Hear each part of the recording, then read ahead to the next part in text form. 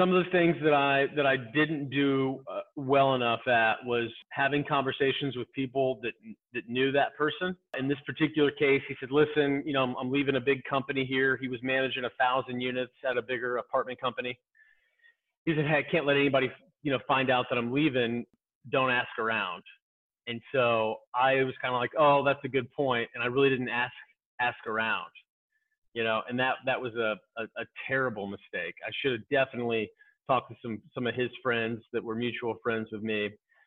As an operator, I know other investors are romanticizing multifamily investing, and I'm looking to learn from other investors' mistakes. I know you are too, and you found the right place. Welcome to Myers Methods Presents Multifamily Missteps.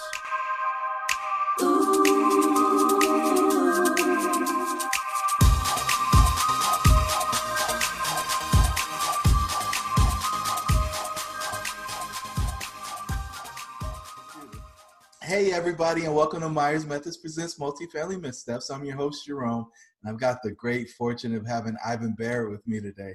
Ivan, how are things out in Indy? Hey Jerome, thanks for asking, man. It's awesome to be on the show. Hope I can deliver some value to you and the audience. Indy's for the most part good, man. I mean, we're coming out of this COVID life. We got our protesters, and we got a few bad apples, but mostly a lot of peaceful protests going on, getting the word out. But Indy in general, man, we got a lot to be thankful for. I don't want to make this a political show, but it was kind of cool the other night. 3 blocks from my house, we got to witness police officers and protesters. Police officers remove their riot gear and walk hand in hand with protesters, which was a pretty cool thing for my kids to see. Without question. And I mean, since we've already come here, I mean, let's have the conversation, man. I mean, yeah, man. And I are in 2 different states and look very different, but very certain based on the people that connected us that we have similar spirits. So, I mean, what's the reason? Like, why are we still stuck in a place where, people don't value life? Yeah, sometimes the cynic in me thinks that the world just hasn't changed as much as people think it has, and there's still a lot of brokenness in the world. But then the optimist in me is hopeful when I see, my kids really are colorblind, and I think, most kids their age that at least grow up in the right home and get good education are the same way, and they're kind of bewildered about what's going on and really don't understand how these things could still happen. And it's kind of hard to explain to my kids. They're like, well, what do you mean, black people have had this past with police? And it's kind of hard because they're 8, 6, and 4, having to explain what racism's been, and how it's really not that far in our distant past. But again, I'm hopeful they go to a great school that's multicultural, multi-backgrounds, not just black, white, but all the other colors and choices in the rainbow. And so, man, I'm hopeful that, as the older generations pass on, this world, that these newer generations who are growing up with different messaging and different lifestyle, it continually heals in the right direction, but it's still going to be a while. It's still going to be a while. I'm going to be really edgy here. And one of my favorite sayings on this subject, it was a movie called Bulworth, old 1990s movie. And Warren Beatty goes off on this rant about racism. And he said, everybody should just keep making love till we're all the same color. And that, for some reason, that's always stuck with me. Yeah, I mean, if everybody looks the same, then how do you discriminate based on skin color? I think it's probably one of the stupidest things to discriminate on, but yeah. Agreed, man. Agreed.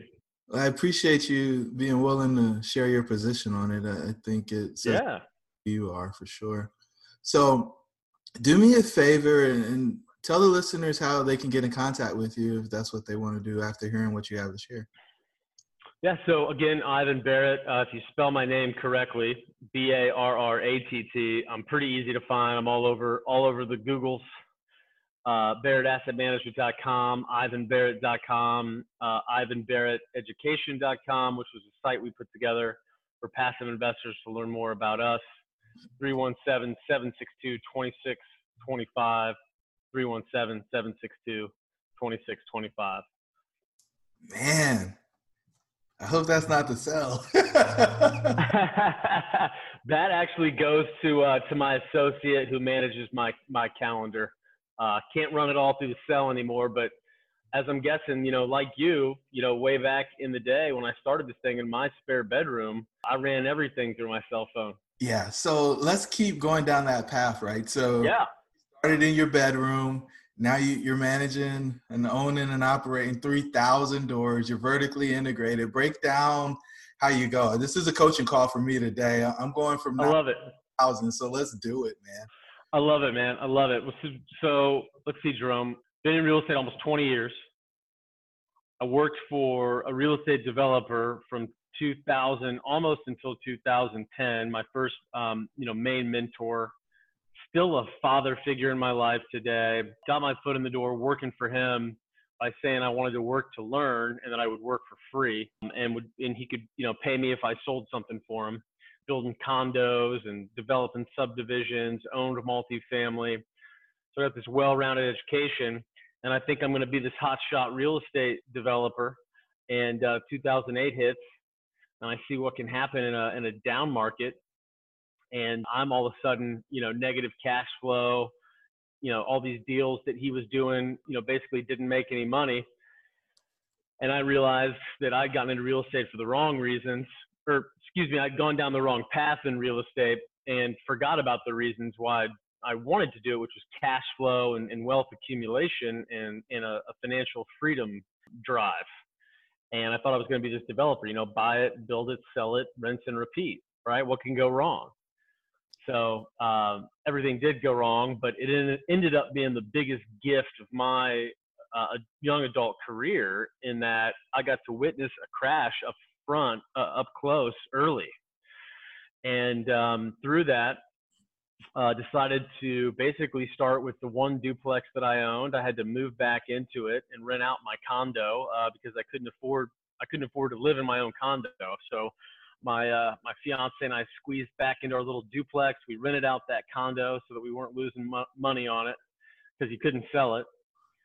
And I started trying to figure out how I was going to do this.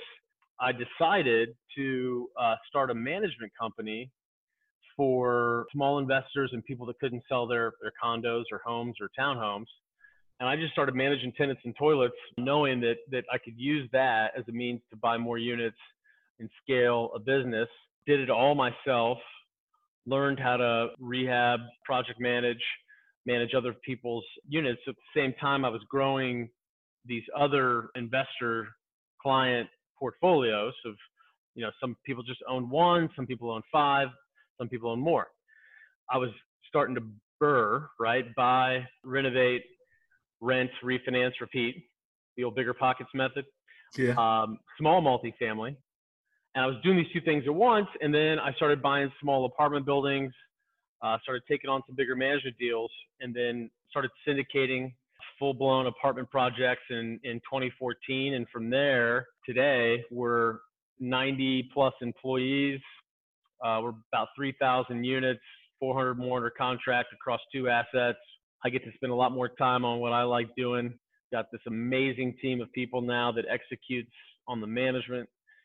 And it's been quite a fun ride, getting from being that solopreneur to where we are today.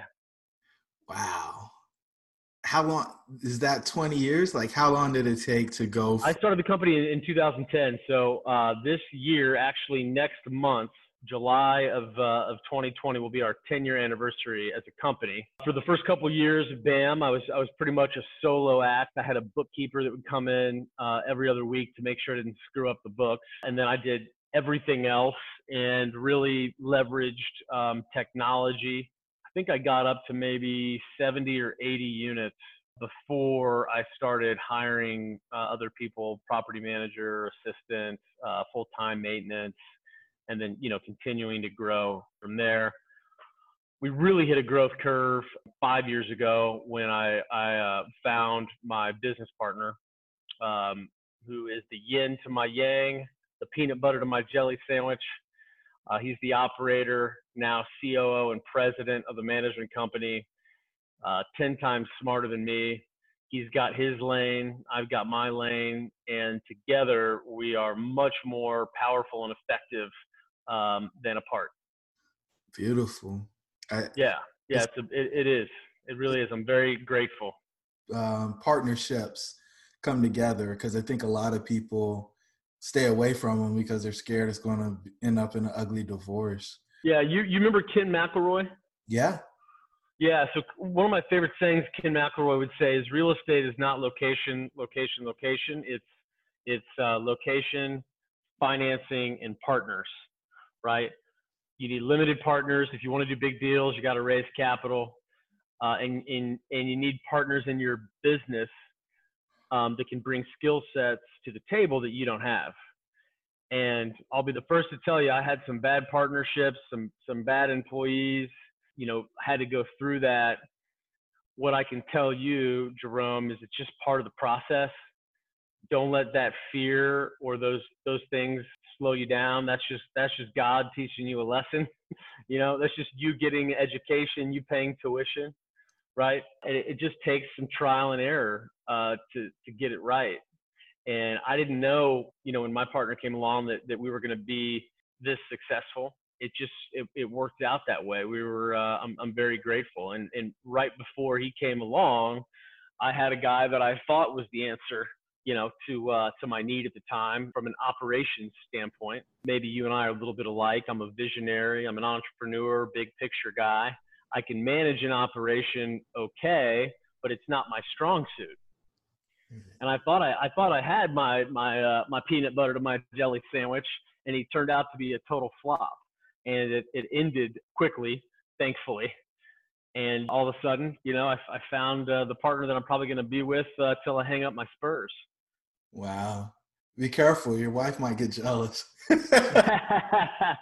Oh, she likes him probably just as much as I do.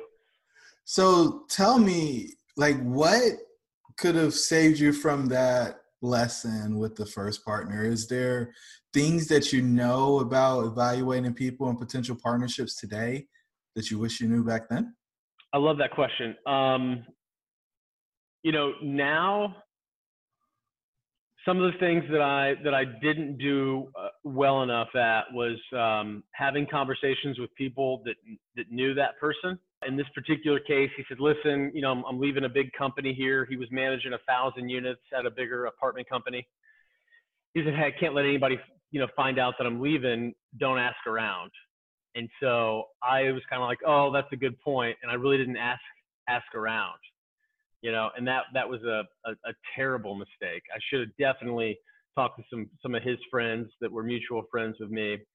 I'm a big fan now of Predictive Index, which is a personality test that I think really does a good job of classifying somebody's DNA, how they approach a challenge, how they're led by others, how they lead, how they are at sales or how they're not good at sales, kind of what makes people tick.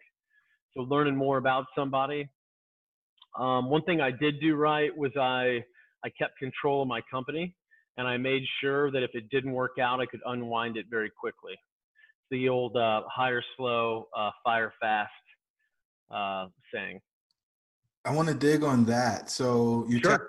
Meaning you were 50% owner or greater, or 51% owner or greater.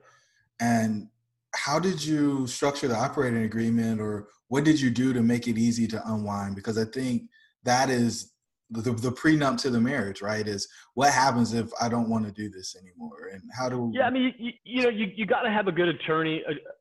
An attorney you trust can help you draw up an operating agreement, and most attorneys will say, hey, if everything works out, you're going to stick this operating agreement in a drawer and never look at it again, right?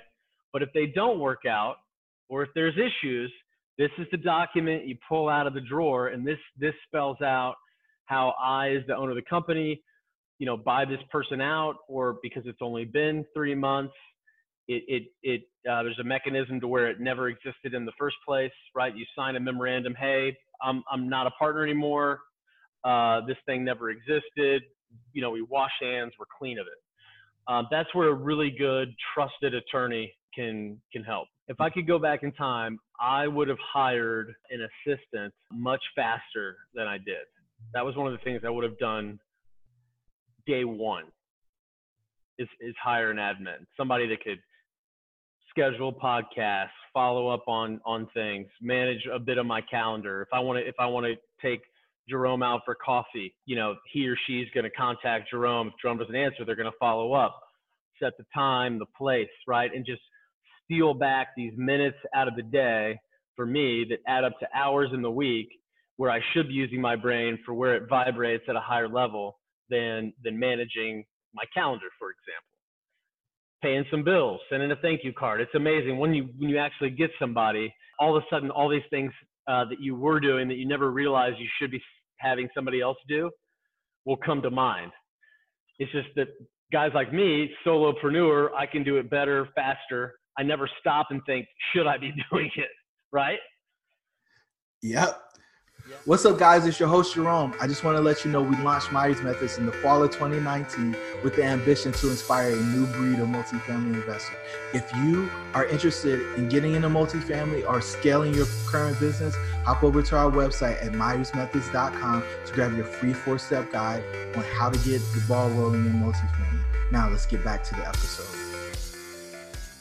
Yeah, and it's a muscle, dude. You got to start flexing that muscle, man. The more you work it out, the better you get at it.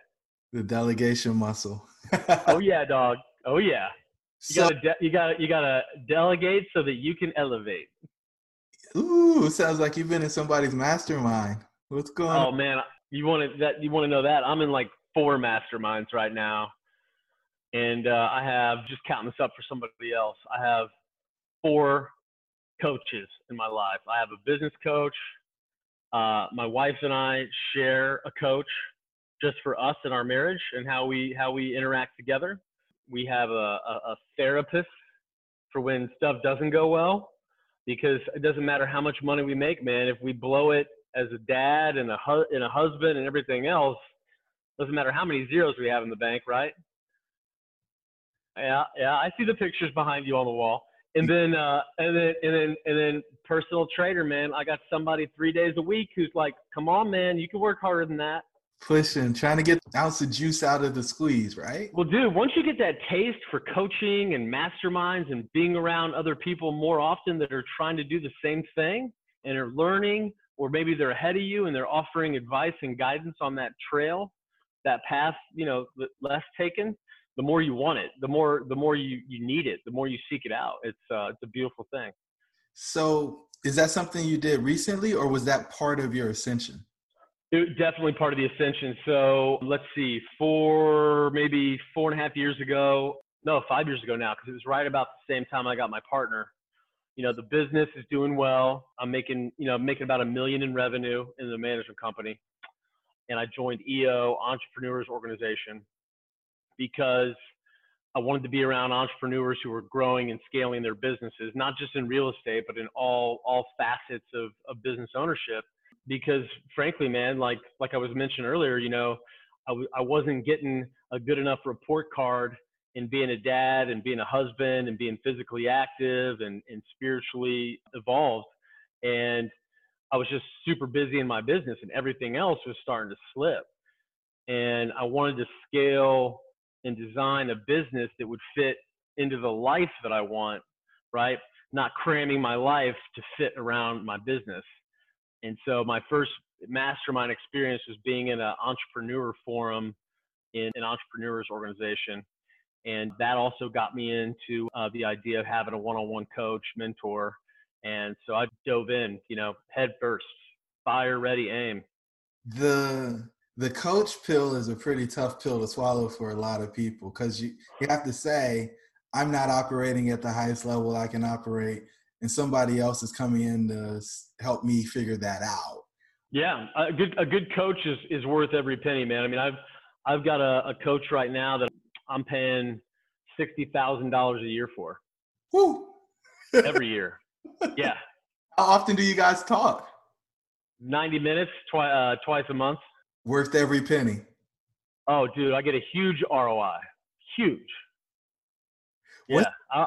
I cut them loose if I don't get a big ROI, man. They all end up paying for themselves if, you own that experience, right? You hear people complain, well, sometimes they get a bad coach, but sometimes they're not very coachable. Right? That's huge. So talk to me about that. What's the biggest takeaway from your coaching experience outside of just do it? Because I think that's the difference maker right there. Coaching gives you an outside perspective. It gives you accountability.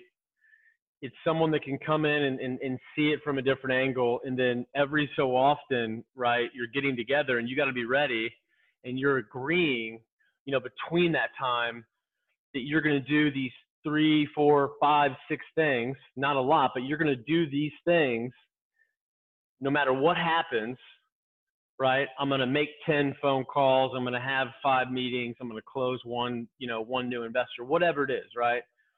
You're holding yourself accountable. It's the same thing with why I have a personal trainer, because I don't miss workouts and I work harder because I've got somebody pushing me, right? Versus left to my own devices, I'm still pretty darn effective, but not nearly as I would be when I've got, somebody cracking the whip on me. Coaches, the right coach has been there and done that. So they can fill in blanks that you don't know, right? They can add perspective and experience that you haven't had yet, that wisdom that sometimes is priceless. Man, this is gold right here. And so what my takeaway from this call is, right, is, hey, do what you can to get the rocket ship off the ground, then add to what you have going on with the right people, right? Skill coach will hold you accountable and keep you on the path that you say you want to go on. Bring in partners to implement if you're a visionary, or vice versa if you're an implementer. And then surround yourself with people who are going to continue to help you raise the bar, right? Because once you hit your standard, you stop growing. But if people they're pushing you to that next level. That's a lot of it right there. Hire an admin. And one thing that I practice that's hard is, what am I going to cut out, or who am I going to cut out, right? Who or what is holding me back from what I want to do, right? Do I need to watch less TV? Do I need to stop hanging out with this person or that person, right? I don't need to say, hey, man, we're not friends anymore, but maybe I need to go hang out with these other entrepreneurs that are asking the big questions like, hey, did you hire that admin this week that you've been talking about for 2 months, Jerome, right? Like, I'm in that same boat. Or do I want to go hang out with my boys who want to get, drunk and talk sports, right? Because we've all got those choices. And sometimes it's not just about adding the right tools. It's about cutting out the wrong ones, cutting out some of that. Beautiful. And so, Ivan, the last question. I know we didn't talk much multifamily today, but this was one. Hey, it starts with the mindset, right? Because if the mindset and the growth and the mechanics that encompass any type of entrepreneurship aren't there, it doesn't matter if it's multifamily or manufacturing. You're not gonna be successful. Right. And so the last question is, words of wisdom that you would give to somebody that's looking to scale like you have over the past 5 years? Yeah, well, maybe I can't answer everything today, and I'm happy to talk to you again in the future, man. I really enjoyed speaking with you. A lot of times I kind of look at it like climbing a mountain. And if you ever get the opportunity to do something really hard, even if it's just a walk up a mountain, it'll be one of the hardest things you've ever done. And the guide will tell you, don't look at the summit. You ever heard the saying, don't look at a pot, it'll never boil if you do? Yeah, I have. Yeah, it's the same thing with the summit of the mountain, right? So like my summit might be 20,000 units. A couple years ago, it was 10,000 units. I don't really ever look up there, because if I do, it doesn't ever get closer. And I spend more time focused on how do I get the next foot in front of the other, right? And then I distill that even down to a weekly and a daily exercise.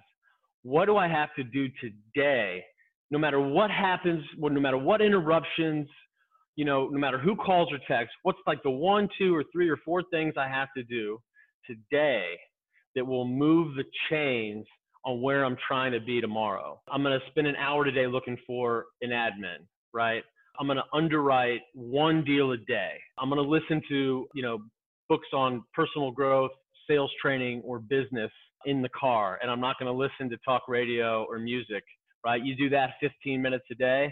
You'll read 5 to 8 business books over the course of a year, which is 5 to 8 more than most people, right? So it's these little things that don't look like a lot, right? But if you do them enough days in a row and stay disciplined, they can really have a major impact. So for you, it might be, hey, I'm going to figure out how to hire a virtual assistant. And I'm not going to talk about it anymore. I'm just going to do it. I'm going to hire somebody. And if they suck, I'm going to fire them and hire another person until I find the right one, right? I'm not going to wait till everything seems perfect and the birds are chirping and it's the perfect candidate. And you know what I mean? I'm just going to do it. Love it. Take action. Ivan, this has been awesome, man. We got to get back together and actually talk multifamily next time. Yeah, for sure. And then I got to You made it to this juncture, so you really love what we shared on this episode of Myers Methods Presents Multifamily Missteps. Do us a favor. Give us a 5-star rating. Give us a review. And share this with somebody who's interested in multifamily investing. Until the next time, the pack is with you.